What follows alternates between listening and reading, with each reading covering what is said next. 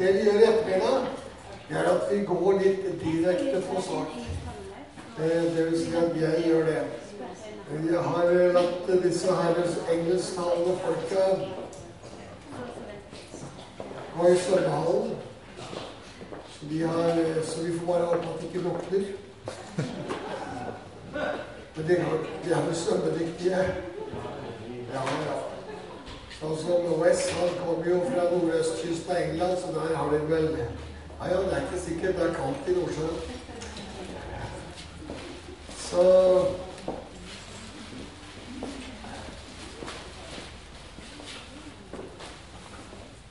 Hvis det noen flere av dere som har lyst til å tenke på å være med oppover til Nord-Norge på sommeren, så ligger det en liste bak der. Jeg tror vi nevnte det I går, men hvor mange har glemt den. Men det mange av dere som vi også har kontakt med, så det blir spennende.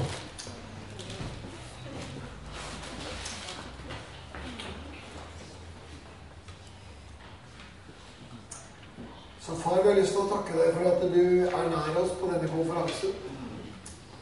Vi takker deg for at du elsker oss akkurat sånn som vi her, og at du tar oss videre. At du fyller oss med din hellige ånd, at du lar oss få lov å komme dit hen etter hvert, at vi ikke bare alva går til anklene, men at den går til både knær og hofter, og etter hvert at det blir umulig å vade. Foreløpig så vi nok neppe noe særlig lenger etter anklene, men vi takker deg for at vi I hvert fall så vidt får lov å merke elva og den strømmen som vi I. Så takker vi deg for disse elvene som møtes her. Jeg takker deg for den inspirasjonen det har vært å få lov å høre West så langt.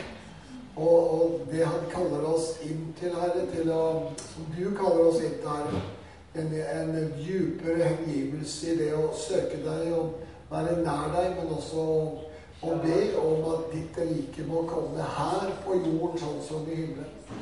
Herre, vi erkjenner at vi et stykke unna, men vi takker deg, Gud, for at vi vil ikke være mismodige av den grunn, men tvert imot så vil vi glede oss over at vi I bevegelse, og at du beveger oss med din hellige ånd. Så vi ber her om at du også skal bevege oss nå I ettermiddag med din hellige ånd. Gi oss alt det vi trenger til, som kan være en hjelp for oss å bevege oss videre. Takk for din godhet på alle måter. Amen. Du vet, vi har kalt denne konferansen Elver møtes, og det som Jesus sier jo at den som tror på meg, av hans liv skal det, som Skriften har sagt, rennes elver, står det I den nye oversettelsen av levende mann. Jeg liker det. Så strømmer, vet du, det høres litt billig. Strøm, det kan jo være lite, men elv, den skikkelig. Så vi satte på en sånn vårflom av elv. Men det står flertall. Jesus sier strømmer. Men det en strøm som blir en hovedstrøm når alt kommer til alt. Og det det Gud selv representerer. Og det blir, når alt kommer til alt, så blir det kjærlighet. For det står at Gud kjærlighet. Gud kjærlighet, og da må nødvendigvis også Guds elv være en elv av kjærlighet. Det må være en elv som strømmer inn I våre hjerter, slik at vi blir fulle av denne kjærligheten. Og jeg personlig overbevist om at det finnes ingen større drivkraft enn kjærlighet. Det lagt ned I oss mennesker å elske. Det var det vi var skapt til. Vi var skapt til en eneste ting, og det var å erfare kjærlighet og å gi kjærlighet.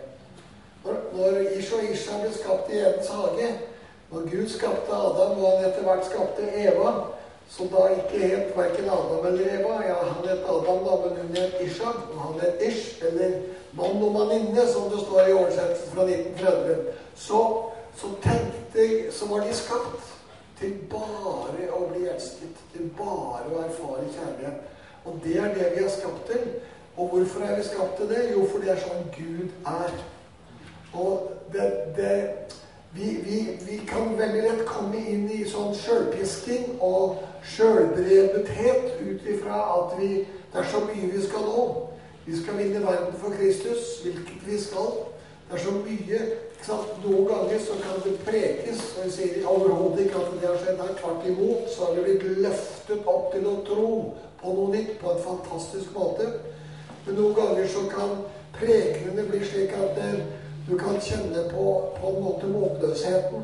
Jeg husker veldig godt da jeg studerte i Oslo. Jeg studerte inni her, akkurat som jeg er i Oslo. I hvert fall langt unna meg. I 5 år. Og jeg husker noen ganger da jeg satt på toget og inn til Oslo Østbanestasjon, så det den gangen, og kjørte liksom nedover Groruddalen og så utover de der enorme områdene for en som kom fra Gjøvik, ikke sant? Så jo Groruddalen et hav av mennesker.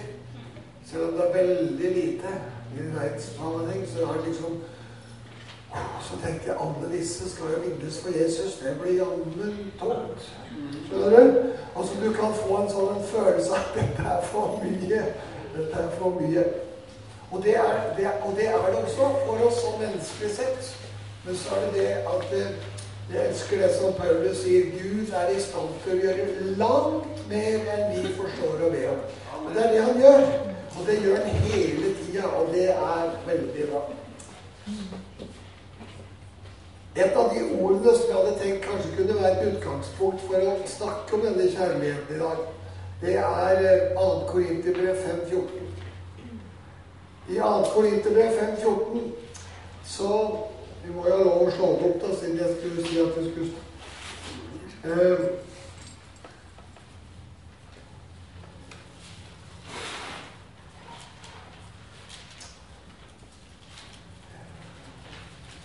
Paulus snakker om en drivkraft som så sterk at han gjør det han ikke vil.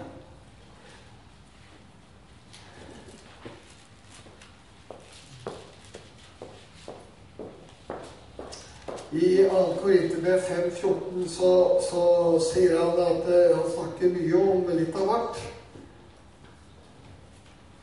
Her snakker han jo om ting som kan minne om våre møter av og til. Fra vers 13 har vi vært i ekstase, var det for Gud. Det jo en ny oversettelse som sier det. Vi tror ikke de gamle oversettelsene våger å si det. Jeg vet ikke hva oversettelsene dere sier. Står det virkelig det? Fra oss selv, ja. Men det som egentlig står på gresk, det faktisk det som denne har. Har vi vært i ekstase for Gud? Det ingen som har turt å oversette. Det før. Men i dag, i 2011, altså rett og slett ekstase, det vil jo si at man utenfor seg selv. At man, og noen av oss har kanskje opplevd det, at vi har vært utenfor oss selv litt, og ikke alltid har helt kunnet kontrollere alt. Jeg må innrømme at når vi skulle dra og spise lunsj i dag, så hadde jeg ikke så lyst til å kjøre, for jeg følte meg litt sånn susete i huet. Så derfor så kjørte jeg da heller ikke. Fordi jeg vet ikke om det var tilrådelig at jeg kjørte. I hvert fall så hadde jeg en annen som kunne kjøre, og da var det mye tryggere. Men altså Paulus her snakker jo faktisk om, har vi vært i ekstase? Var det for Gud? Vi ved sans og samling? Det for dere? Altså med andre ord, hva det Paulus snakker om her, for å ta dette verset først? Jo, han snakker om at han har vært rykket opp i den tredje himmel. Han har vært sammen med Jesus i lange perioder. Det som han beskriver i Galaterbrevet kapittel 1. Altså han har vært der har han fått hele dette fantastiske budskapet som han forteller om blant annet i brevene sine, og som han forkynner i alle menigheter, sånn som han sier til Korinterne i det første. Altså han har levd dette, han har levd ved sans og samling, og han har levd utenfor sans og samling, for han sier jo i 2. Korinterbrev 12, så sier han om jeg var i kroppen, eller om jeg var utenfor kroppen. Nei, det vet jeg ikke, sier han. Altså han vet det, at han har vært et annet sted. Og om kroppen hans var med eller ikke, det har han ikke helt klarhet i. Men det og mye av det han da fikk greie på, det finner vi i disse brevene. Og så det en god del som vi ikke får greie på, for det ser det har han ikke lov til å snakke om. Så vi må forstå at han hadde noen himmelske åpenbaringer, og han så ting som ikke han har lov til å snakke om. Og det skal også vi være litt forsiktige med av og til, å snakke alt for mye om det som ikke Paulus snakker om.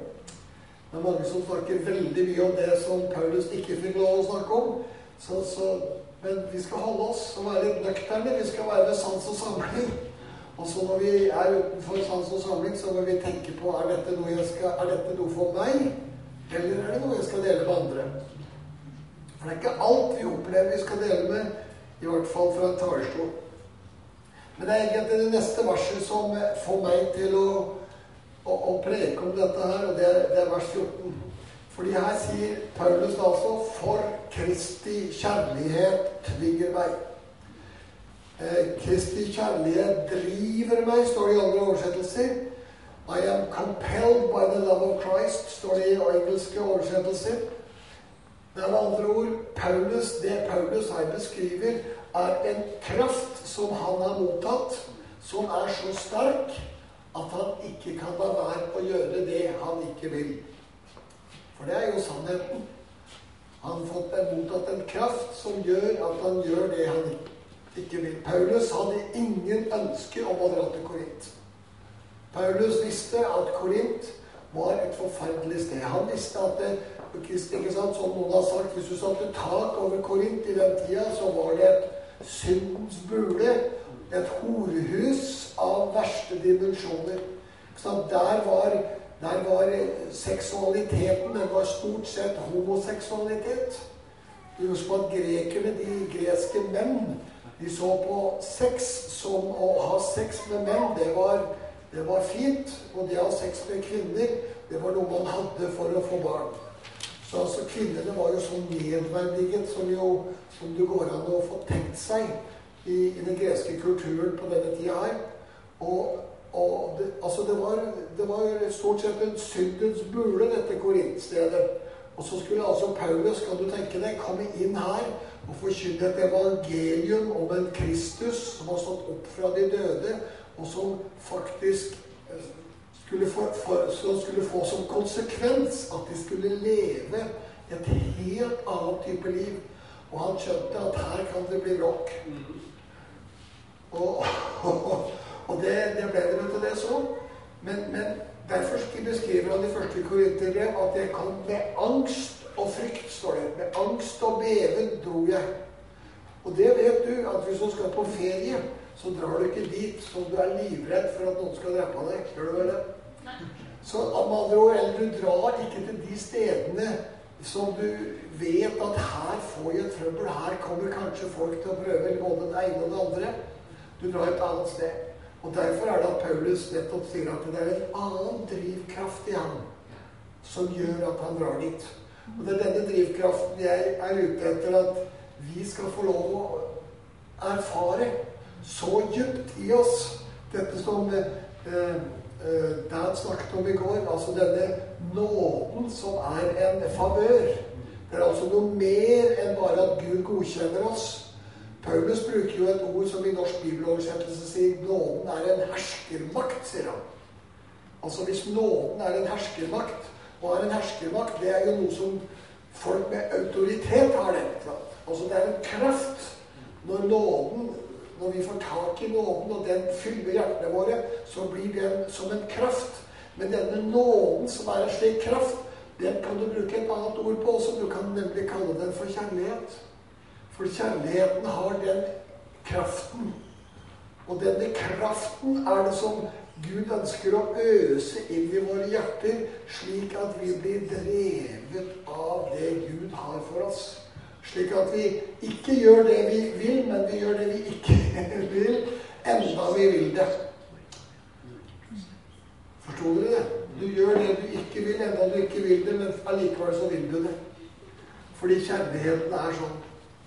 Og det er det Paulus snakker om her. Kjærligheten blir en inndrivkraft som driver deg ut av sofaen, og ut av landskap, og ut av dette, som Wes snakket om i formiddag, ikke sant? Hvorfor ber vi ikke? Jo, fordi vi synes det er behageligere å la være.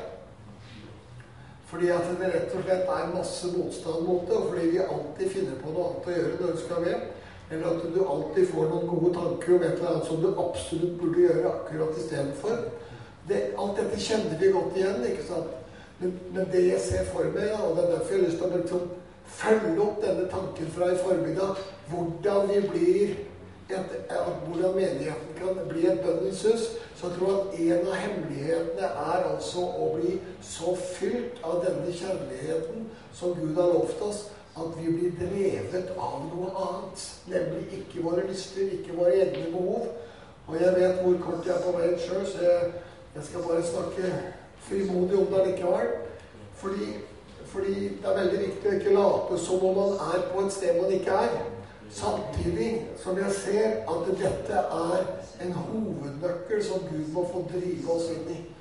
Og så det at i hvert fall vi som litt mer enn 25 år, og vi kanskje 30 kunne jeg si, vi har også opplevd både noen oppturer og noen nedturer på denne veien her. Og noen av oss har opplevd såpass mange nedturer at vi liksom nøler litt med å ta fatt på en ny opptur. Jeg skjønner at jeg i hvert fall har med noen ord på dette her.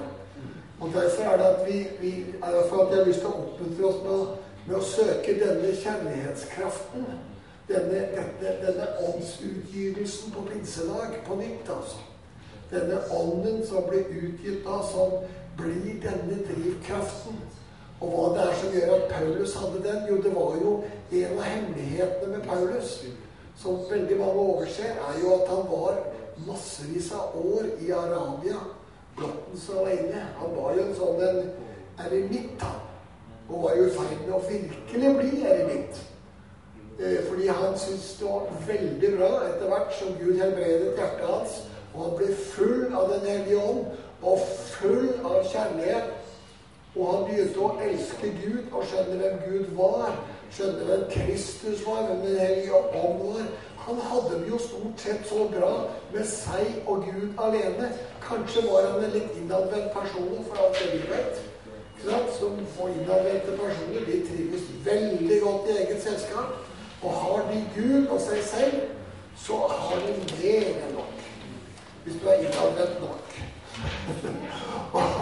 Og hvis Paulus var det, så kan det hende at det var sant.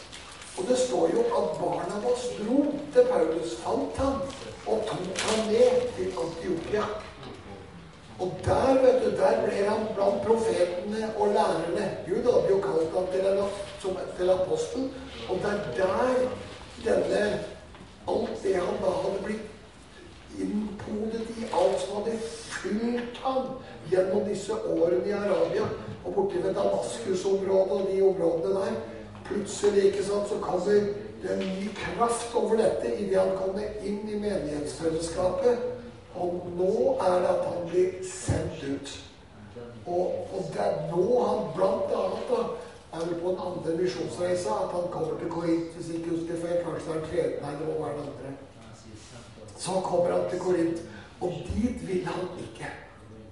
Men så det altså hans konklusjon da, på at han likevel dro dit. Det får du nemlig her, i 2. Korinterbrev 5:14, hvor han sier at Kristi kjærlighet tvinger meg. Det altså en kraft som har fylt han, som har kommet inn i han, og som forvandler livet hans. Og han kan bare ikke la være. Akkurat som Jesus ikke kunne la være å gå på korset, akkurat som Gud, vår far, ikke kunne stoppe, men la Jesus gå sin egen sønn lide og dø og bli til synd for oss. Han kunne ikke stoppe det. Denne kjærligheten har nå tatt tak i en mann som Paulus, som gjør at han har blitt totalt drevet av dette. Og den samme kjærligheten, den finner du Johannes. Ikke sant? Johannes, som har vært avstengt etter hvert på Patmos, ikke sant? Det gjaldt å få han unna veien, for den kjærligheten han representerte, den var så farlig, for den var så smittsom, at den var som en svartedaud, altså, blant folk, altså, i motsatt fortegn, forstår du det? Den ødela mennesker. Den ødela mennesker for Romerriket, den ødela mennesker for denne verden, på en slik måte at de måtte få han vekk. Og så tok de da ikke livet han, merkelig nok. De prøvde vel kanskje det, og han ble vel antageligvis reddet, fordi at denne keiseren som drev disse voldsomme Diokletian, som drev med disse enorme forfølgelsene, fra ca. 85 til 293, han befalte jo at alle kristne skulle drepes. Hvis de ikke da var villige til å tilbe ham som Gud. For han sa, Diokletian erklærte seg som Gud. Alle som ikke tilber meg skal halshugges eller korsfestes eller dødes. Og ifølge tradisjonen da, så dette er jo ikke en tradisjon, dette er jo sannhet, men en av sønnene til Diokletian drepte han. Og dermed så fikk vi en ny keiser som sa det at, som erklærte amnesti for alle kristne. Dette var rundt 293. Og det er antagelig grunnen til at Johannes ikke ble drept. Men at han tvert imot, de fikk lov å hente han fra Patmos og tilbake til Efesus. Slik at han antagelig så er det der han dør i Efesus som en gammel mann. Men Johannes, han snakker jo om kjærligheten som denne voldsomme, livsforvandlende kraften, som gjør at han bruker ord som at dersom dere synder. Han sier ikke sånn som lutheranerne vanligvis sier. Vi synder jo hele tiden, sier de. Ikke sant? Den her bønnen går jo på det, at vi som har hvordan er det den her kirkebønnen i hvert fall var. Vi som har krenket deg med tanker, ord og gjerninger, du nærmest får en følelse av at det er ikke en ren tanke i det, og det er ikke en ren handling, det er nærmest bare elendig, det er bare en sånn syndeklump som trenger tilgivelse. Mens Johannes i sitt brev sier at dersom vi synder, sier han. Altså han sier ikke at vi skal drive og synde hele tiden. Han sier at det skjer at rettferdige mennesker synder, men han altså snakker om en renhet, og hva kommer denne renheten fra? Jo, den kommer ikke fra selvstrev og egne gjerninger, og at Johannes var dyktigere enn de fleste av oss til å ta seg sammen. Nei, den kommer ganske enkelt fra det han sier i 4,16, 1. Johannes 4,16, han sa at vi har lært kjærligheten å kjenne. Vi har lært kjærligheten å kjenne, sier han. Altså det å kjenne kjærligheten er en slik enorm drivkraft at den får deg til å gjøre det du ikke vil, og den får deg til å la være å gjøre det som loven sier er gærent. Altså den rett og slett blir denne drivkraften, og det er realiteten. Hvis dere vil lyst til å være med til Esekiel kapittel 36, så er det jo akkurat dette som profeten har lovt. Han har lovt noe til oss som tror. Han har lovt noe fantastisk.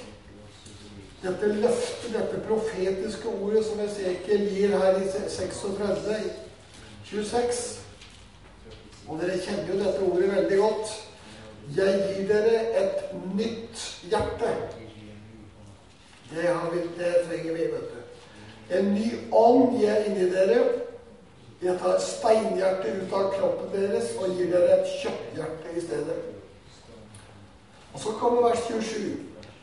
Jeg gir dere min ånd i dere og gjør at dere følger forskriftene mine, holder lovene mine og lever etter dem.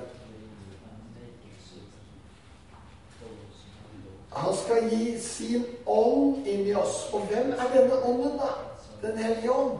Jo, det er jo kjærligheten det. Altså, jeg mener, hvis Gud er kjærlighet, ja, da må jo far være kjærlighet. Da må Jesus være kjærlighet. Og da må den hellige ånd være kjærlighet. For det er jo ingen forskjell på det. Så det er altså ånden, når ånden kommer inn i oss, sier profeten. Når den ånden kommer inn i oss, så vil vi oppfylle loven. Så skal vi slippe å fighte med våre egne krav og våre egne ting, men vi skal få lov å kjenne at loven blir oppfylt av seg selv. Ved rett og slett bare at vi kjenner kjærligheten og er i kjærligheten og lar oss stadig bli fylt av kjærligheten. Og hva er det å bli fylt av denne kjærligheten da? Jo, det er jo nettopp det denne her elva snakker om, som vi snakker om her, ikke sant? Det er å sørge for at vi er i en posisjon hvor vi hele tiden drikker. Drikker fordi vi er litt sånne, det er litt sprukne brønner. Vi er mennesker, vi er litt sprukne brønner. Og det som går inn i dag, det kan renne ut at i morgen. Hvis du ikke passer på å få stadig påfyll av denne fantastiske farskjærligheten, denne gudskjærligheten, som jo var pinsedag. Og det litt liksom en sak for meg da, at jeg ser at du vet, det som profetien at vi skal bli døpt med den hellige ånd og ild. Og denne ilden, denne kjærlighetens ild, som vi altså skulle få lov å få, siden det skulle bli, altså hva å bli døpt? Jo, det jo å bli dyppet ned i, ikke sant? Altså hvis du har et kar her med vann, 5 kubikkmeter, og du dyppes ned i det vannet, da du borte. Og hvis du da dyppes ned i kjærligheten i den hellige ånd, ikke sant? Det jo det som å bli døpt i den hellige ånd. Det å bli dyppet ned i denne kjærligheten, og så står det at da skal vi prøve å åpne munnen da. Det veldig lurt. Og da kan vi drikke. Og da kan vi drikke inn denne kjærligheten, denne hellige ånd, som altså skal få lov til å gjøre oss beruset, fulle av Guds kjærlighet. Og det denne drivkraften som det snakkes om. Det denne elva som hele tiden må få lov å komme inn i oss. Denne som vi får av nåde. Denne som vi får som Gud, fordi vi blitt favoritter. Derfor så kommer vi til et annet lite punkt, som et veldig stort punkt, og det handler jo om at hva vi tror. Hva tror vi om oss selv? Tror vi at vi Guds favoritter? Eller tror vi at vi noen ormer og noen mark som egentlig frelst av nåde og aldri blir noe mer enn noen søppel? Det jo en fornærmelse mot Gud, det, å si at vi søppel. Jeg mener, Gud har ikke skapt søppel. Han har skapt noe som utrolig verdifullt, noe som så lik han selv, at jeg tror at englene var forundret da de så hvordan Gud skapte mennesket i sitt bilde.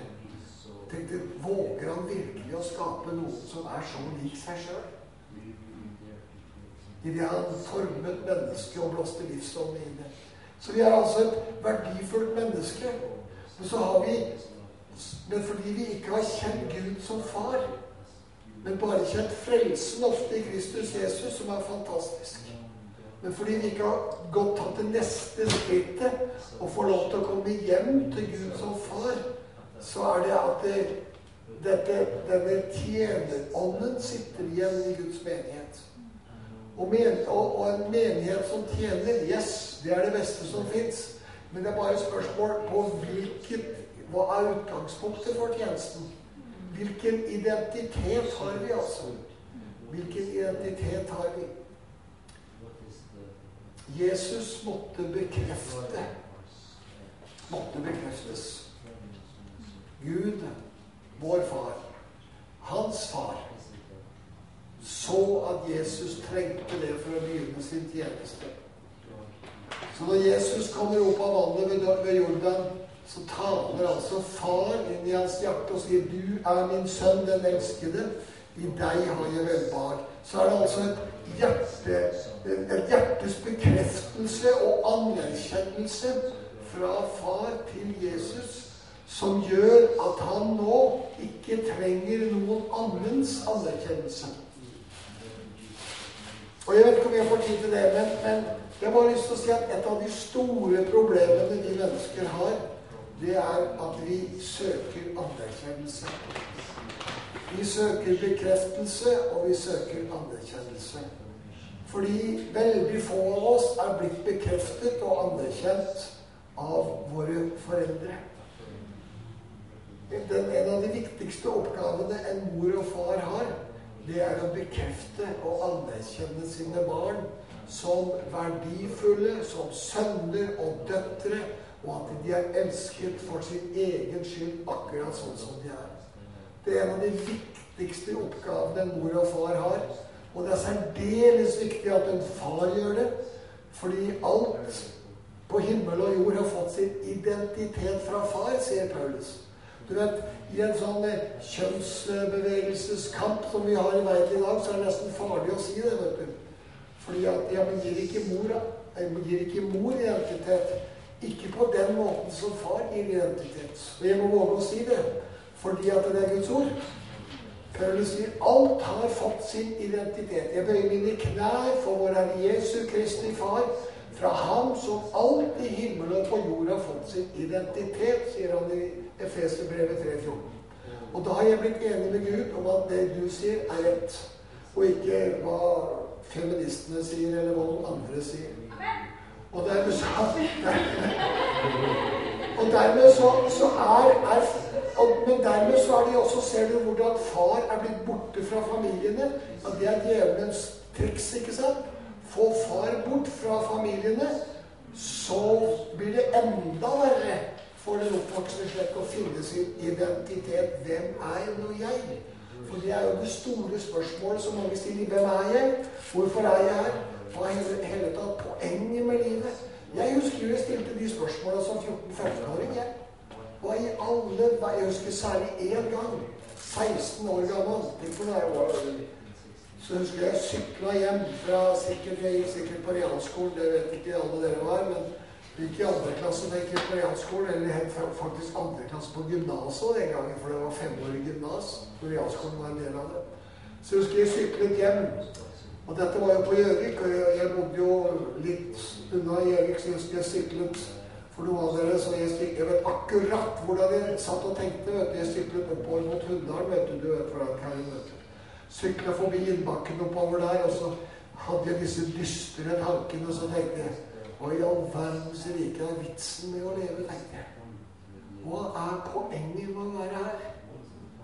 Så tenkte jeg akkurat disse tankene, 16 år husker, så tenkte jeg, stå opp om morgenen, spise frokost, gå på skolen, komme hjem, gjøre litt lekser og spise middag, og kanskje gjøre litt mer lekser, og så ha litt fritid, og så legge seg til å sove igjen. Og så, vi gikk jo 6 dager på skolen, ikke sant? Lørdag var jo like vanlig skoledag det som de andre. Men da klokka var 3 på lørdag, så kom de hjem. Da hadde du jo fri da. Da kunne du høre melding om fiske på radioen. Og da visste du. Da kunne du høre hvor mye fiske de hadde tatt opp på Finnmarkskysten. Og det viktigste med melding om fiske, det var ikke at det var melding om fiske, men det var at du fikk følelsen av at det var lørdag. Noen av dere kan kjenne igjen dette her, de fleste gjør ikke det, men i hvert fall det var den gangen det ikke var TV, ikke sant? Men vi hadde jo radio. Så tomheten var det som preget meg. Altså jeg var fullstendig tom, og hadde noen kommet og forkynt evangeliet for meg da, så hadde det helt sikkert vært veldig bra. Men det var det ingen som gjorde.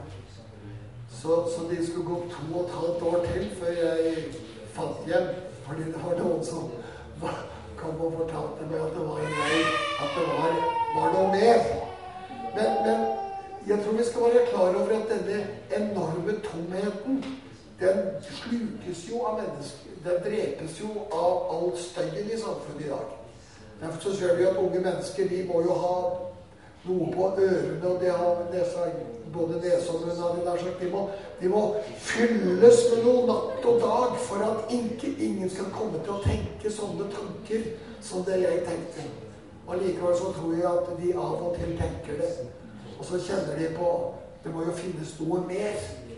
Det må jo finnes noe mer, for vi er jo skapt med evigheten i vårt hjerte. Og denne tanken tror jeg at det er veldig viktig at vi, som kristne, og ikke minst dere som unge her, kan få lov til å ta tak i det og vite at det er en tomhet i unge menneskers hjerte. Spesielt. Jeg tror den er hos alle. Men jeg tror at den tomhetstanken, den kan bli mer og mer sløvet ned ettersom du blir eldre. Og så bare går folk med i en sånn suppe av vanlighet og kjedsommelighet. Og så døyves den av TV og mat og drikke og hverdagslivet. Og så til slutt så dømmer menn og går til helvete, for å si det brutalt. Og så har Gud altså gitt oss en mulighet. Denne fantastiske muligheten. Han har gitt oss det å kunne få lov å ikke bare være en tjener, men fordi vi får lov til å komme hjem til Gud og far, så begynner vi å skjønne at far, han har jo ikke tjenere. Han har jo bare sønner og døtre. Det finnes ingen tjenere i himmelen, altså. Ja, englene er vel tjenere, men altså, nå snakker vi om mennesker. Når vi kommer inn, så skal vi få lov til å være sønner og døtre, og at Jesus har kalt oss bror. Og denne identitetsfølelsen som jeg tror så viktig å gjennomsyre folk med. Og jeg tror at mange av dere som her, dere kjent med dette. Men ikke desto mindre så trenger vi faktisk å få høre det igjen og igjen. Akkurat som fordi det akkurat som vi ender oppad I noe annet, altså. Og det så fort gjort å bomme på det. Vi hadde en A-skole nå, Unni og jeg, I Kenya for et par uker siden vi kom igjen, tenker jeg. Og det var veldig bra, altså. Veldig flott. Vi hadde med oss 4 ektepar som vi har trent opp nå gjennom noen år. Og de taler disse tingene med veldig autoritet. Og denne gangen her, vet du, så stod vi liksom, vi var jo 10 stykker, vet du, som stod der og proklamerte sannheten I Guds ord. Og det ble et voldsomt gjennomslag blant disse biskopene og pastorene som var der, og en fantastisk biskop Daniel.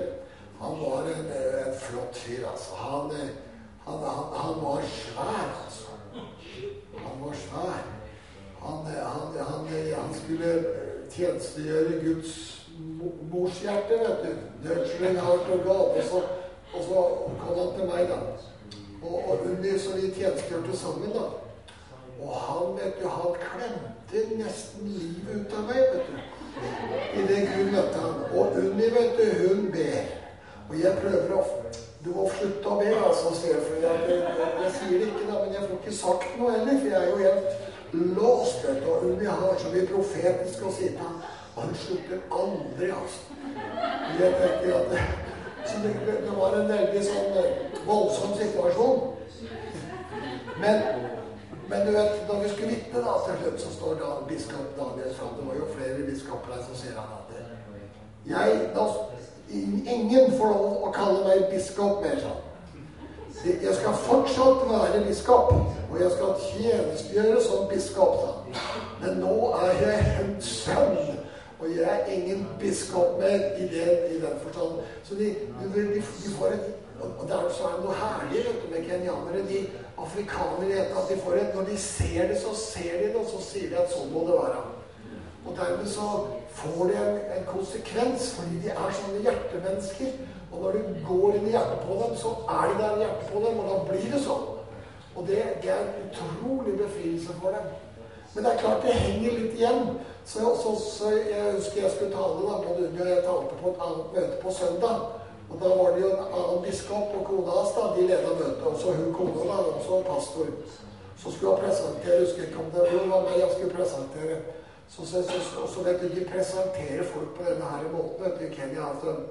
Og så de sier da, den mektige Guds tjener, ikke sant? Den mektige Gudsmann, sier de. Den fantastiske Guds, de bruker så sterke ord, vet du, at du har lyst til å gå ut. Men de bruker det da. Men så begynner det, altså, og så begynner det på denne leksa da, vet du.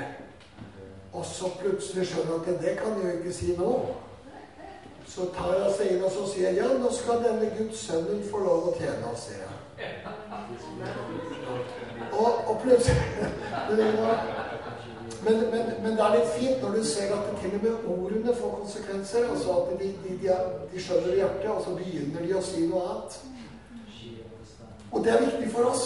Det viktig for oss å ha denne tryggheten, fordi når vi har denne tryggheten som sønner og døtre, og vet at vi faktisk favoritter, hver på vår måte.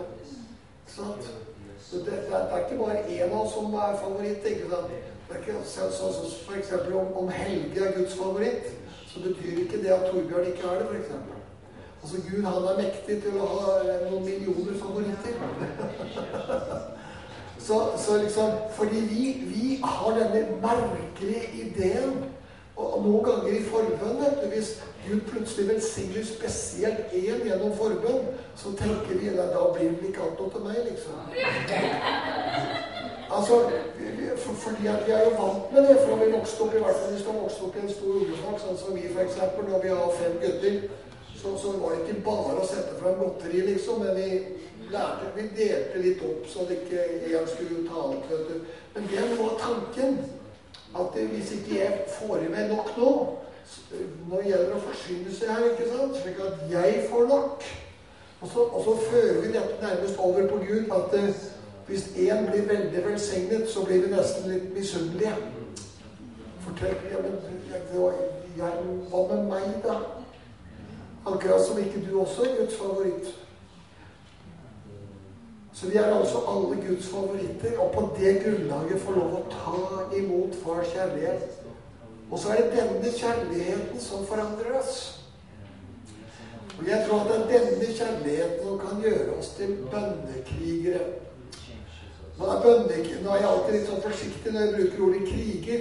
Fordi når folk hører ordet kriger, vet du, da tenker de at nå skal jeg få på meg svære sånne soldatstøvler, og så skal jeg få på meg uniform og hjelm, og så skal jeg slåss av gårde. Da er det litt sånn edruelig å se på Salomos høysang, hvor i kapittel 6, hvor Salomos høysang snakker om hvem er denne krigeren? Så sier han, hvor vakker du er. Skal vi lese? Skal vi finne ut denne krigeren? For det er denne krigeren som Gud skal seire gjennom. I Salomos høysang, kapittel 6.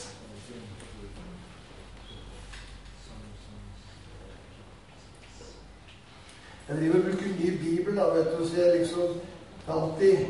jeg sier til folk at det er alltid lurt å skifte Bibelen inniblant, vet du det?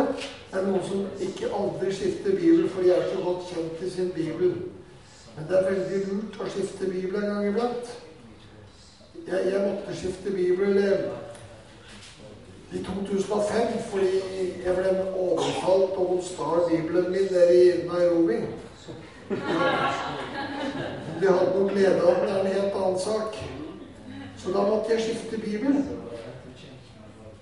Jeg finner jo ikke igjen det der Salomos høysang, det var denne Bibelen her. Men så skifter jeg Bibelen da inniblant. Og grunnen til at du skal skifte Bibelen inniblant, det er rett og slett fordi at hvis du arbeider med Bibelen sånn som jeg bruker jo Bibelen som en notisbok. Altså ikke helt det da, men streker under, skriver kommentarer i margen og alt sånt, ikke sant? Og hvis du har gjort det i 80-tallet, og du har den Bibelen fortsatt, det er noen av dere som ikke skjønner dette her, for jeg er ikke født enda, men hvis du gjør det, ikke sant, og du bruker den Bibelen enda, så leser du understrekningene på 80-tallet, vet du, og så får du ikke noen ny åpenbaring. Altså, det kan i hvert fall hindre deg i å få ny åpenbaring. Så det å skifte Bibelen inniblant, uten å kaste den gamle, det er faktisk ganske lurt. Fordi plutselig så ser du noe du ikke har sett før, fordi du får lov å lese det uten alle disse kommentarene og strekene. Men i hvert fall i Salomos høysang, kapittel 4, så står det her, du er vakker som Tirsa. Og her er det altså Salomos høysang taler om denne vakre kvinnen. Denne shulamitinnen, denne mørke kvinnen som han elsker. Det er snakk om en kvinne som han virkelig elsker her, altså. Og han er helt totalt fortapt i henne. Og vi vet at når broren hans ønsker å få henne, jeg tror det er samme kvinnen, når broren ønsker å gifte seg med henne, så sier Salomo kunne like gjerne bedt om kongeriket, og så tok han og drepte broren sin. Så det var ikke noe pent det da. Men dette her er en attråverdig kvinne, meget vakker, og det er sannsynligvis så er det den kvinnen som de tok og sørget for at hun holdt David varm på slutten av sitt liv. Så det står at de hentet en ung kvinne, ikke sant? En ung jente, og det hadde ikke noe med noe seksualitet eller sånn, men han var rett og slett kald, han frøs, så hun skulle da hjelpe til å holde den varm på slutten av sitt liv. Og dette kan velge en stor sannsynlighet for at denne kvinnen som Salomo her skriver om, er den samme kvinnen som han satte enormt høyt, altså. Men så har det en dobbelt bunn her, vet du. Det er jo et profetisk skrift, dette her. Det er jo ikke bare en kjærlighetserklæring, det er det også. Men så er det også en dobbelt bunn her, for dette her snakkes det jo om brud og brudgom, ikke sant? Det snakkes om kjærligheten som brudgommen har til sin brud. Så sies det noe om denne bruden, og hva slags kvaliteter hun har. Og da kvalitetene først og fremst at hun vakker og yndig. Men du vet, yndighet og vakkerhet, det kan ligge noe sterkt under det. Og det nettopp det Salomo her skriver om denne kvinnen, denne sjulamitinnen. Han sier, du vakker som Tirsa, min elskede, praktfull som Jerusalem. Men så kommer det.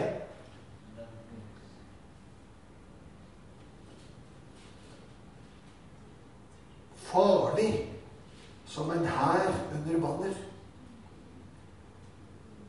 Farlig som en hær. Altså denne vakre, yndige kvinnen, hun har altså kvaliteter til å seire i en krig. Og det gjentas i vers 10. Hvem hun som stråler, litt morgenrøden, vakker som mål, klar som solen, farlig som hær under banner. Altså det noe med dette som ikke blir påaktet som kraft. Ja. Kapittel 6 har jeg kanskje sagt 4. Se der. Kapittel 6, 4, 6. Og det derfor, ja, det 6, 4, ikke 4, 6. Det kapittel 6, 4 og kapittel 6, 10 som vi har lest. Og denne yndige kvinnen, altså, denne uskyldige kvinnen, dette det svake kjønn, såkalt, som da farlig som hær under banner. Og det det Gud reiser opp fra meg. Og det noe av dette som jeg opplevde Vest talte om på slutten i talen sin. Han talte om at vi ber i vår svakhet. Vi ber i vår skrøpelighet. Vi ber når vi føler at dette nytter ikke, og noen ganger så kan vi føle at bønnen når til taket. Men du vet, den når frem. Vet du hvorfor det? Fordi Gud jo ikke oppi der. Han jo i hjertet ditt. Ikke sant? Det som budskapet, ikke sant? Det at Jesus sier at han vil komme, og så vil han ta bolig i oss. Og så vil far ta bolig i oss. Og den hellige ånd har tatt bolig i oss. Så du vet, Gud, han ikke, du trenger ikke å nå til taket, vet du. Fordi Gud deg så utrolig nær, og han deg nær alltid. Ikke bare når du tilber. Jeg vet det noen sånne lovsanger vi synger, vet du. Noen andre jeg vet jeg snakket om det før vi sangen her i går. Gud jo ikke, det noen sanger som vi forandrer. Vi forandrer sangene. De mener jeg på Gjøvik. Fordi vi vil ikke synge løgn. Vi vil synge sannhet. Og sannheten at Gud jo ikke nær bare når vi tilber ham, forstår du det? Han nær hele tida, hvis ikke så vil vi vært veldig stusslig. Han nær hele tida, men han vil komme vi vil erfare ham nær på en spesiell måte når vi tilber. Og det det som forskjellen. Så hvis du da synger en sang, og så går det på at Gud nær når du tilber ham, så tror du at den borte da når du ikke tilber ham.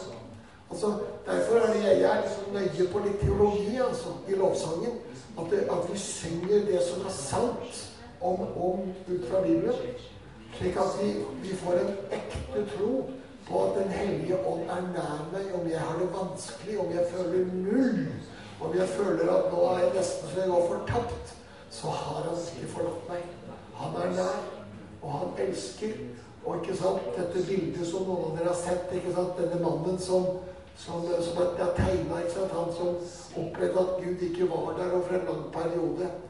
Og dette bildet som dere husker at han går sammen med Gud på en måte.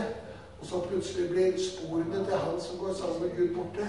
Fordi nøden så stor at Gud bærer ham. Men han selv opplever at Gud borte fra ham. Men Gud så nær som han aldri har vært. Og nå tror ikke jeg Gud kan komme mer eller mindre nær oss. Fordi han rett og slett vært villig til å ta bolig i oss ved den hellige ånd som han har gitt oss. Og det denne kjærlighetens ild som ble utøst på pinsedag. Og det denne kjærlighetens ild vi skal få lov til å ta imot og bli fylt med igjen og igjen. Og det det for meg som veldig mye av det å være i denne elva, altså. Å være i Guds elv, Det å få lov å ta imot Guds kjærlighet. Om jeg kjenner det som manifestasjoner i kroppen eller ikke, ja, det kan bli veldig sånn navlebeskuende. Og så det det, vet du, at vi litt forskjellige som mennesker. Og så det sånn at Gud møter oss på forskjellige måter. Jeg tror det gyldig den dag i dag. Dette som Einar Lundby sleit med, da, han som en fantastisk gudsmann, som virkelig kjente Guds nærvær, men som syntes liksom at han skulle kjenne det litt sterkere. Og det hadde sikkert vært flott for han å leve i våre dager, for han hadde sikkert kjent det mye sterkere han også. Men det han opplevde, ikke sant, var at noen, han så jo, vi har tenkt at dette med manifestasjoner noe nytt, vet du. Men det det jo ikke, han så jo det på folk, for han sa til Gud at jeg ser jo at noen som kommer Guds ånd over og berører dem, sier han. Men jeg kjenner ikke så mye, jeg sa til Gud.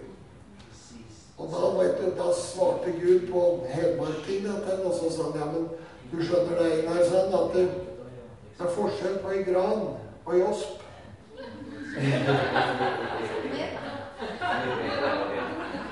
Det kommer en lite vindpuss som blaffer oss på med en gang, vet du. Men grana må ha med tung tyngde. Og det noe sjelesørgere i dette her, fordi at vi kan komme til å sammenligne oss, vet du. Så tenker vi at, tenk om jeg hadde hatt det sånn, eller hadde vært sånn. Og så det befrielse i det å få lov til å være deg.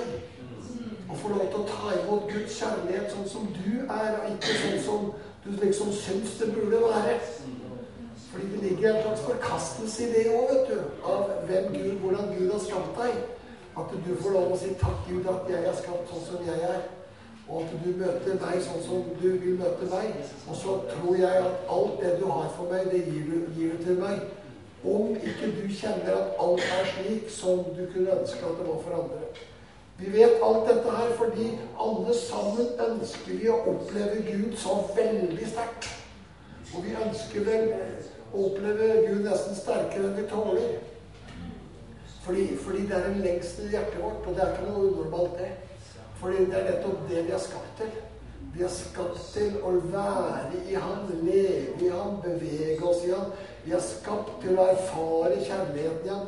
Vi har skapt til å gå kveldsstunder med vår Gud, sånn som Adam gjorde. Altså, vi var skapt til dette intime nærværet. Og vi skal aldri liksom slutte med å tenke at det ikke kan være mer. Fordi det alltid mer. Det alltid mer. Det en evighet med alltid mer. Jeg synes jo flott dette som West snakket om i himmelen, ikke sant? De eldste de bøyer seg ned, og så de helt overbegeistret over Guds skjønnhet.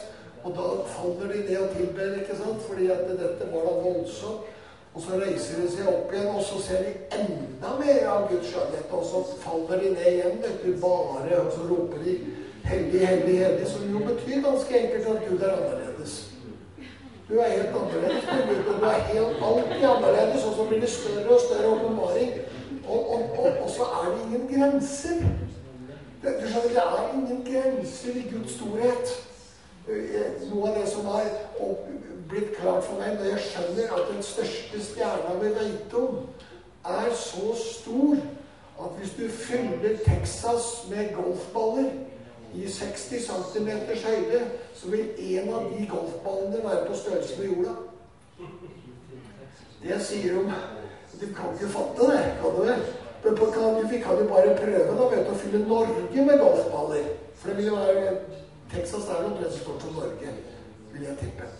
Og da får du altså golfballer i denne høyden her, og så den største stjerna så stor at vi da bare blir en sånn liten golfball. Og da tenker jeg at hvis Gud så stor, at han, og dette jo bare litt av universet vi vet om, så det klart at det en grenseløs skjønnhet i Gud som vi trenger en evighet på å finne ut av. Så det ikke sånn at du liksom får et glimt, og så tenker du, ja, nå har jeg sett det. Nei, du får liksom... Det den eneste måten jeg kan fatte, tror jeg, Johans åpenbaring med dette med hellig, hellig, hellig på. Altså, det gir mening, altså. Det en skjønnhet som åpenbarer seg, som overgår alt. Og så vi gutta og jentene, de smågutta og småjentene. Og så kan vi få lov til å vite at vi At vi har en liten gutt eller en liten jente inni oss som ikke alltid helt trygge. Skjønt jeg føler meg fryktelig trygg for det må jeg innrømme, men jeg vet jo ikke alltid hva som møter dem. Det gjør ikke det. Men jeg kjenner at det veldig godt å leve. Liksom, for meg var det fantastisk å få komme hjem, altså. Å få lov å komme hjem inn i farshuset, få lov å kjenne at Gud, min far, kalte meg sønn. Det nærmest som en sånn, jeg har aldri hørt det uttrykket før, West brukte det der. Han brukte uttrykket som en indre hørbar stemme. Jeg har aldri hørt det uttrykket før. Så tenkte jeg, det var det Gud sa til meg, tenkte jeg da jeg satt der. Han sa, han ville ta meg hjem, altså. Jeg tar det hjem, så. Jeg tar det hjem, så. Det var en liten setning som snudde alt, ikke sant? Fordi jeg skjønte plutselig at jeg var en sønn, ja. Uten at noen hadde nesten sagt det, for det var ingen som underviste det på den tida. Dette her jo så mange år siden. Men jeg skjønte at jeg var sønn, så skjønte jeg at Gud var faren min, og at han alltid ville være det. Og når jeg kunne få lov å hvile i det, så kunne jeg kjenne at det det Gud ute etter. Det Gud ute etter. Vi har vært sammen med en av våre veldig gode venner fra New Zealand i ukes tid nå. Jeg dro han opp på Høvringen for å gå på ski. Han jo surfer, veldig god surfer fra New Zealand, så han hadde jo god balanse. Men han var ikke noe test å kjøre ut for. Men du var altså like, og vi gikk en gang, så gikk vi 3,5 timer. Og han skulle gå cross country skiing, ja. Så vi gikk på ski og hadde det fantastisk. Men det var ikke det som var poenget da. En som han har blitt mobbet mye på skolen, han heter Mark Head. Du kan jo tenke deg hvis du heter Mark Head, ikke sant? Da det mange ting folk kan finne på å si om det. Navn ikke alltid like greit, vet du. Så han het Mark Head, og så fortalte han at han var på vi satt på Taiwan. Dette her et halvannet år siden. Og han var der sammen med James Jordan, som noen av dere har hørt om i hvert fall. Så var det mange av disse veldig betydningsfulle rike folk. De har fått kontakt med fryktelig rike folk på Taiwan og i Hong Kong. Folk som kan kjøpe opp et flyselskap uten å blunke liksom og sånn. Men disse folkene, og så satt han der da, og som han sier, og ja, flott mann, Mark, vet du, men James var jo der. Så alle disse folka, de ville jo bare snakke med James. Så tenkte jeg, han som ikke liker folk egentlig. Han ville prate med jeg som liker folk. Nei, jeg vil ikke prate med. Fordi Mark, ikke sant, han en ekstrovert person. Nå snakker jeg om dette her med James. Han en introvert person, ikke sant, som liker mest å være oppe i fjellene og elsker Gud og mennesker også, men må ha litt rom rundt seg. Så tenkte jeg at det dumt at her sitter de som bare prater med James, som egentlig ikke har lyst til å prate med dem, mens jeg egentlig har lyst til å prate med dem. Men så sitter han der en stund, og så tenker han at i stedet for liksom, for han kjente bare at han begynte å synes synd på seg selv.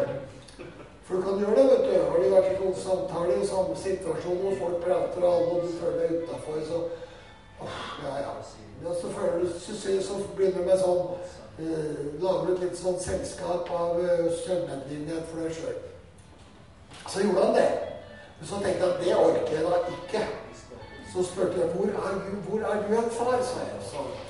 Og så gjorde han litt sånn, nesten prate, sånn, så jeg gjorde mitt eget, men jeg satt jo der. Og så plutselig, vi var på en restaurant med masse folk.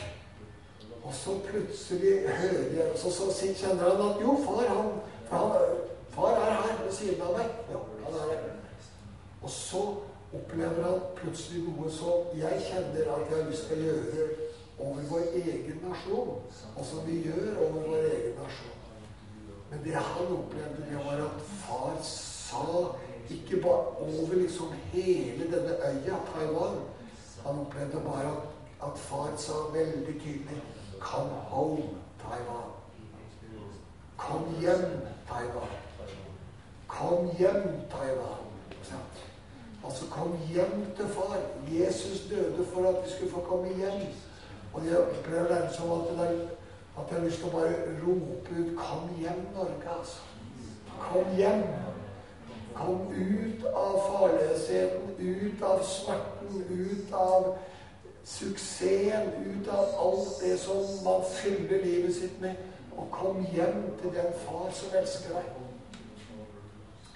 Og det spennende med det var at litt senere så traff de ledere for et av de største TV-selskapene i området, som var kristen TV-selskap. Og når han hørte det, så bare begynte han å gråte, sier Mark. Og nå til høsten så skal de lage alle disse programmene som skal sendes over hele Kina om det å få lov å komme hjem, altså. Komme hjem. At folk kan få lov å komme hjem inn i Guds kjærlighet, inn i den kjærligheten vi er kalt til å leve i.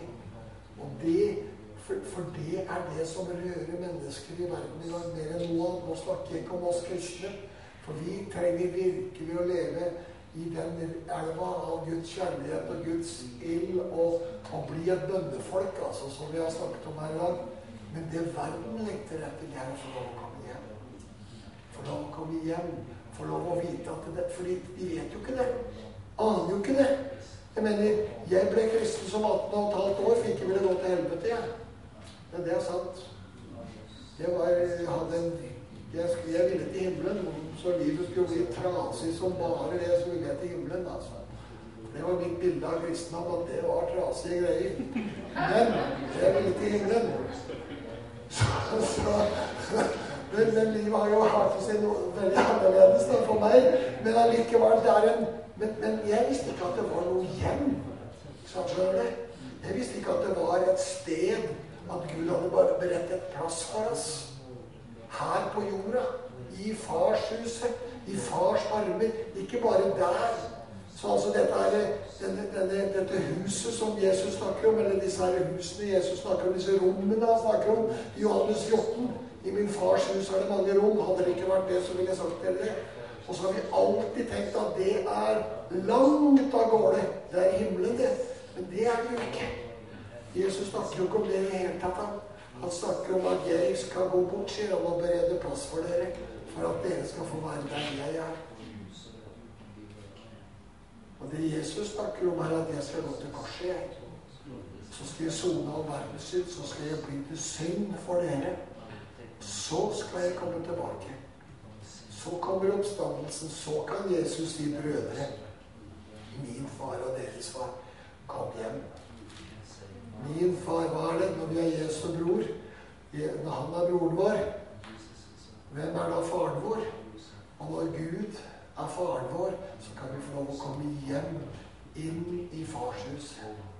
Og når vi kan få lov til det, så kan vi få lov til å gå ut i verden og si, kom hjem, altså. Kom hjem, det er en Gud som elsker deg. Den mest misforståtte Gud. Ingen er blitt mer misforstått. Ingen er blitt sagt så mye stygt om som Gud vår far. Mesteparten av det djevelen har gjort, har Gud fått skylda for. Det er ikke grenser for hva som har blitt trodd og sagt og ment om Gud vår far. Så kan vi få lov til å gi dem et helt annet bilde. Vi kan forklare Gud vår far, han er sånn som Jesus sa. Han er bare god. Så kan vi forklare dem at det var ikke Gud som ødela ting, men det var djevelen som ødela ting, men han sørger for at du trodde det var Gud. Og så får du ødelagt et gudsbilde. Så kan vi mennesker få et ekte gudsbilde.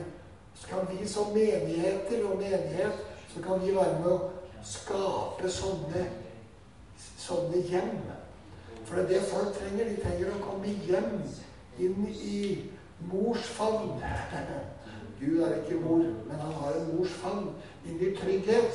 Og derfra kan de få lov å bli så fylt av denne kjærligheten som vi møter hos Paulus, som vi møter hos Johannes, som gjør at de bryr seg katta om noen ting.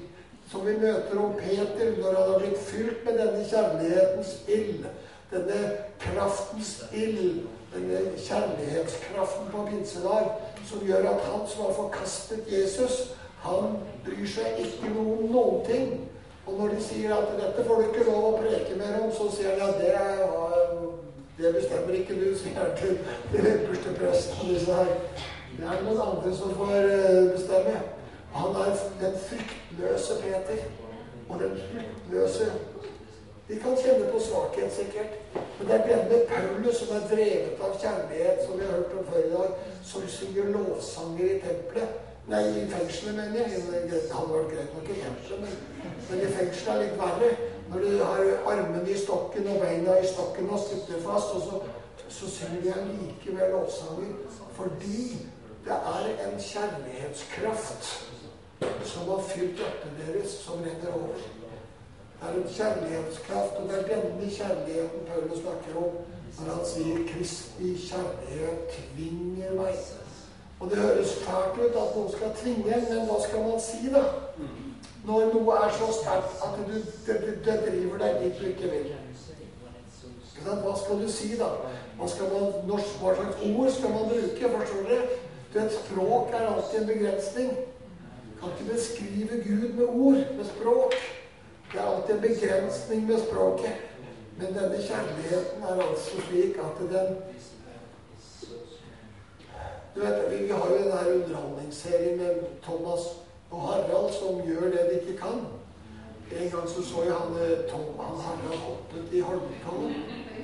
Det må jeg innrømme at det var dårligst, altså. Det kunne ha gått gærent, altså. Men han overlevde, han hadde vel gått litt granne kanskje. Men det som vi har kalt til, det er virkelig å gjøre det vi ikke kan. Vi har kalt til å vinne verden, vi har kalt til litt av hvert, ikke sant?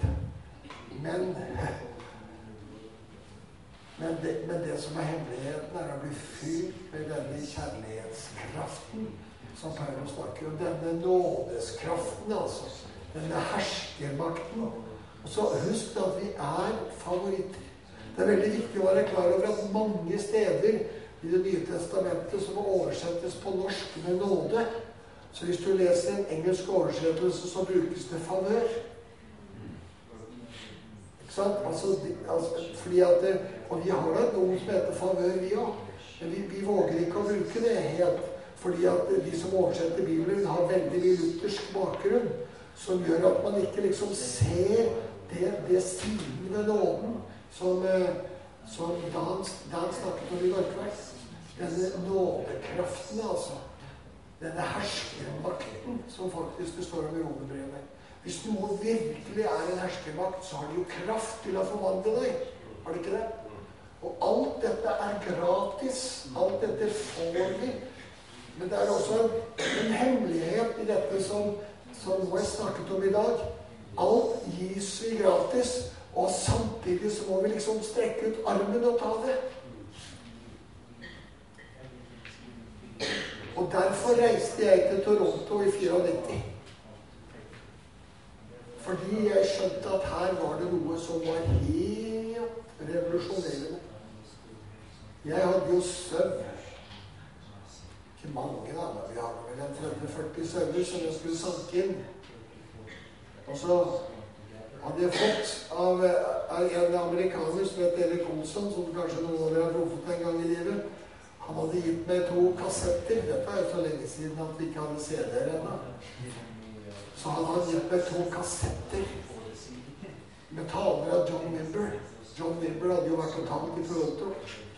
Og jeg satt oppe i støven, ikke sant, og kjørte bil av og til, fra et sted til et annet, for å finne igjen disse her søvnene mine sammen med andre som vi drev og sanket søvn.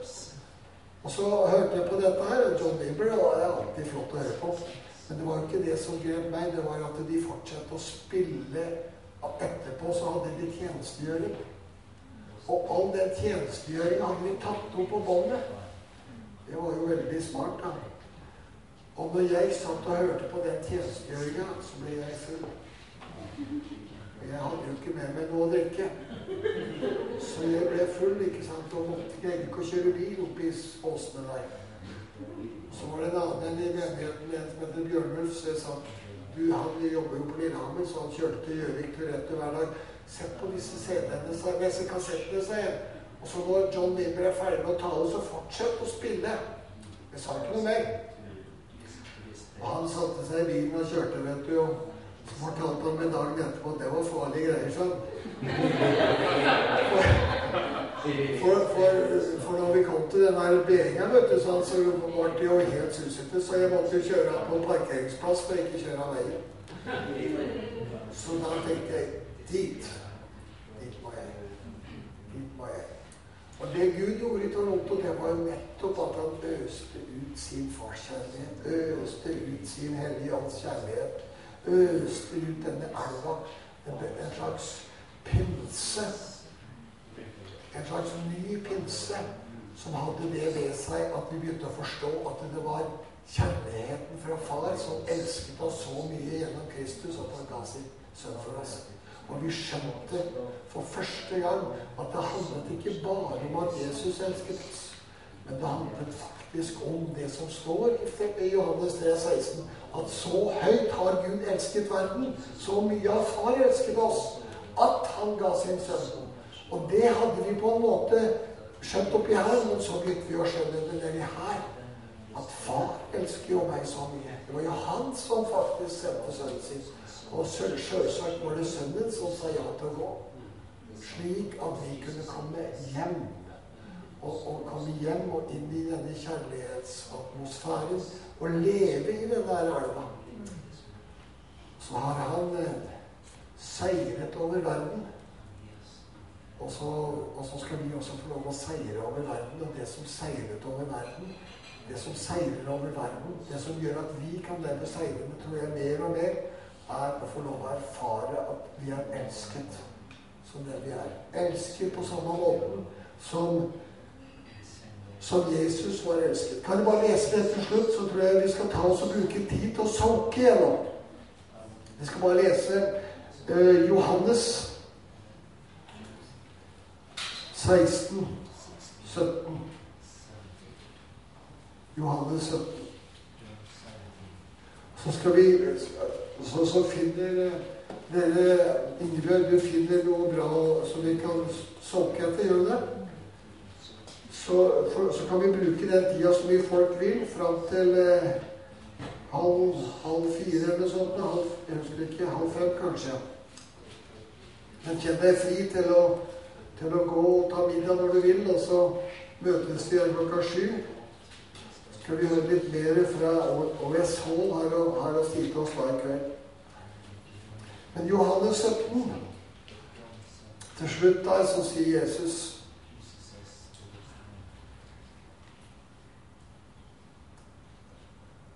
vi kan lese både 25 og 26 i Johannes 17.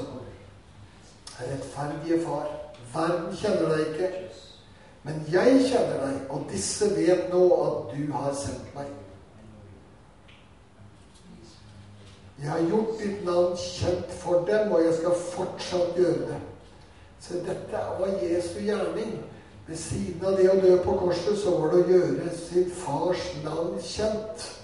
Og så sier han, jeg skal fortsette med det, for at den kjærligheten du har hatt til meg, kan være i dem, og jeg kan være i dem. Den kjærligheten altså som far elsket Jesus med, og som han var omgitt av, han var jo i fars favn hele tida, den kjærligheten skal vi få lov å være i. Og dette skal få lov å bli ikke en passivitet. For Paulus så endte det opp med at han kunne faktisk ha blitt element, og det kan hende at folk kan risikere å bli så elsket av Gud at de gjemmer seg bort og går i kloster og blir elementer. For hvis man er innadvendt nok, så vil man synes det er helt fantastisk, tror jeg. Utadvendte personer vil ikke greie dette her. Men da gjelder det at denne kjærligheten også drar oss, at vi lar denne kjærligheten få lov å drive oss til å gjøre det vi ikke vil. At Kristi kjærlighet vinger meg, sier Paulus. Altså denne kjærligheten må bli drivkraften vår til å bevege oss med Gud. Bevege oss gjerne inn i bønnerommet, gjerne inn i alt det som Gud har for oss. Slik at ikke det blir en slags landsmannspute. Jeg tror ikke det for mitt eget vedkommende, så jeg føler ikke at det har blitt det. Jeg føler vel at jeg er mer på farten og driver på mer enn noensinne. Og det er en del ganger jeg personlig opplever at jeg skulle nok gjerne ikke dratt dit. Det var egentlig mye bedre å vært hjemme. Jeg innrømmer stadig det. Ja, det innrømmer jeg at jeg stadig opplever. Jeg må si det at akkurat for eksempel i dag så hadde det vært fantastisk å være på Åsen og på ski, altså. Ja, ikke sant, Jørgen? Eller på fjellet. Og så er vi her. Og hvorfor er vi her? Jo, fordi vi ønsker å bli fylt av den kjærligheten som Gud har for oss. Vi ønsker å bli leve i denne elva. Og dette er en del av denne elva, ikke sant? Dette er en hovedstrøm i Guds elv, nemlig at han elsker oss, og at denne kjærligheten blir en drivkraft som fører oss inn i det han har for oss, og som gjør oss at vi sier, ja Gud, jeg er villig til å gjøre det for deg.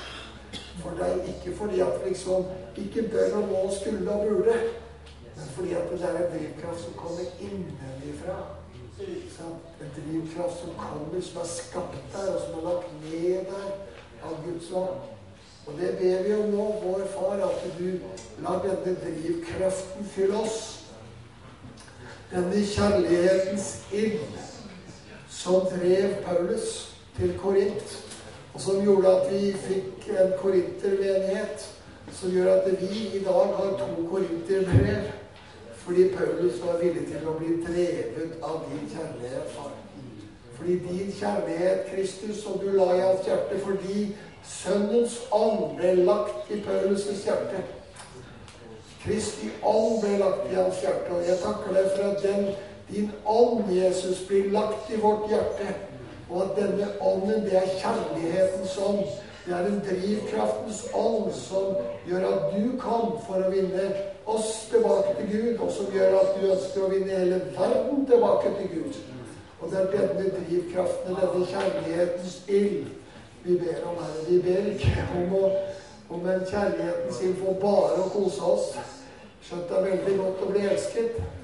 Det er godt å få lov å være hjemme, det er godt å få lov å hvile, men vi takker deg også for at du reiser oss opp til å være det folket som du kaller til. Den bruden som vi leste om, vakker, som her under banner. Ja, vi takker deg fordi du gjør oss vakre. Jeg tror kjærligheten gjør oss vakre. Ikke nødvendigvis at den fjerner rynkene, men den fjerner stygge ting i hjertene våre. Den åpenbarer stygge ting i hjertene våre, og så blir vi kvitt dem. Og så kan du få lov å fylle dem med din kjærlighet.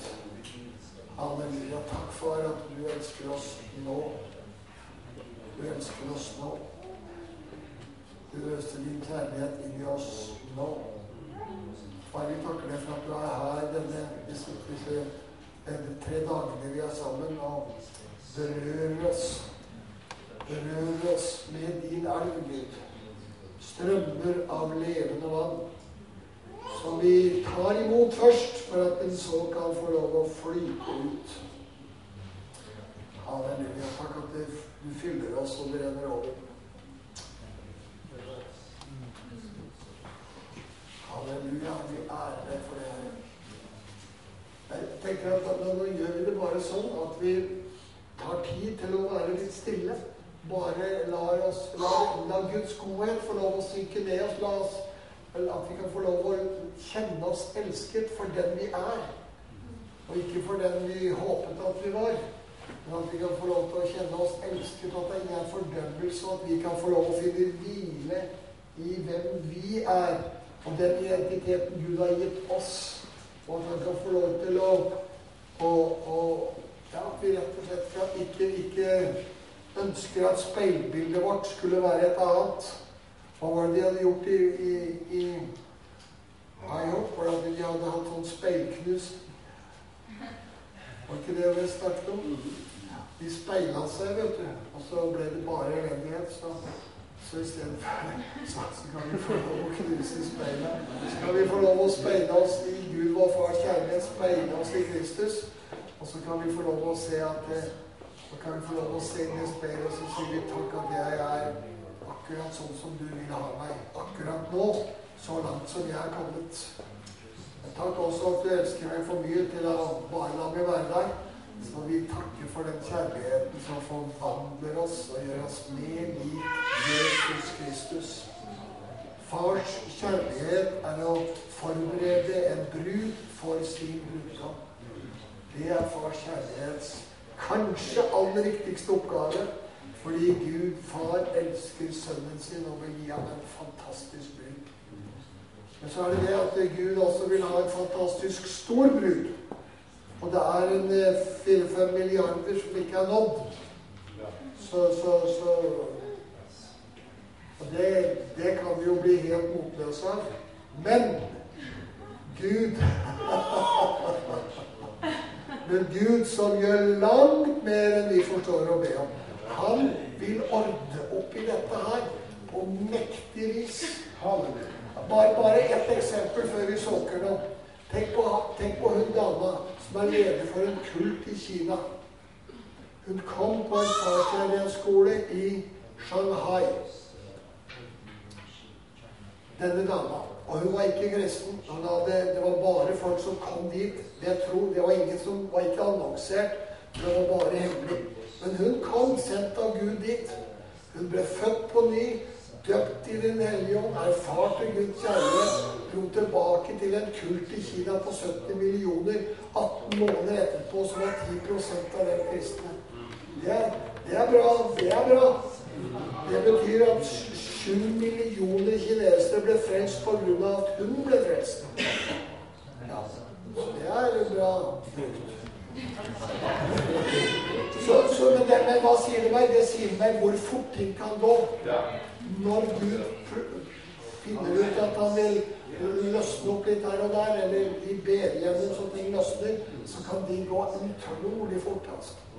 Mer enn du aner, Marius, bare så du vet det.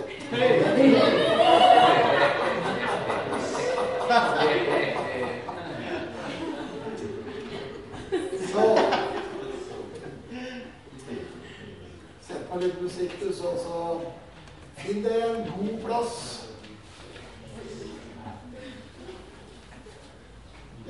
Finn deg en god plass, og det jo hardt gulv her, så det fint å ligge på. Jeg har prøvd det, jeg. Ufrivillig.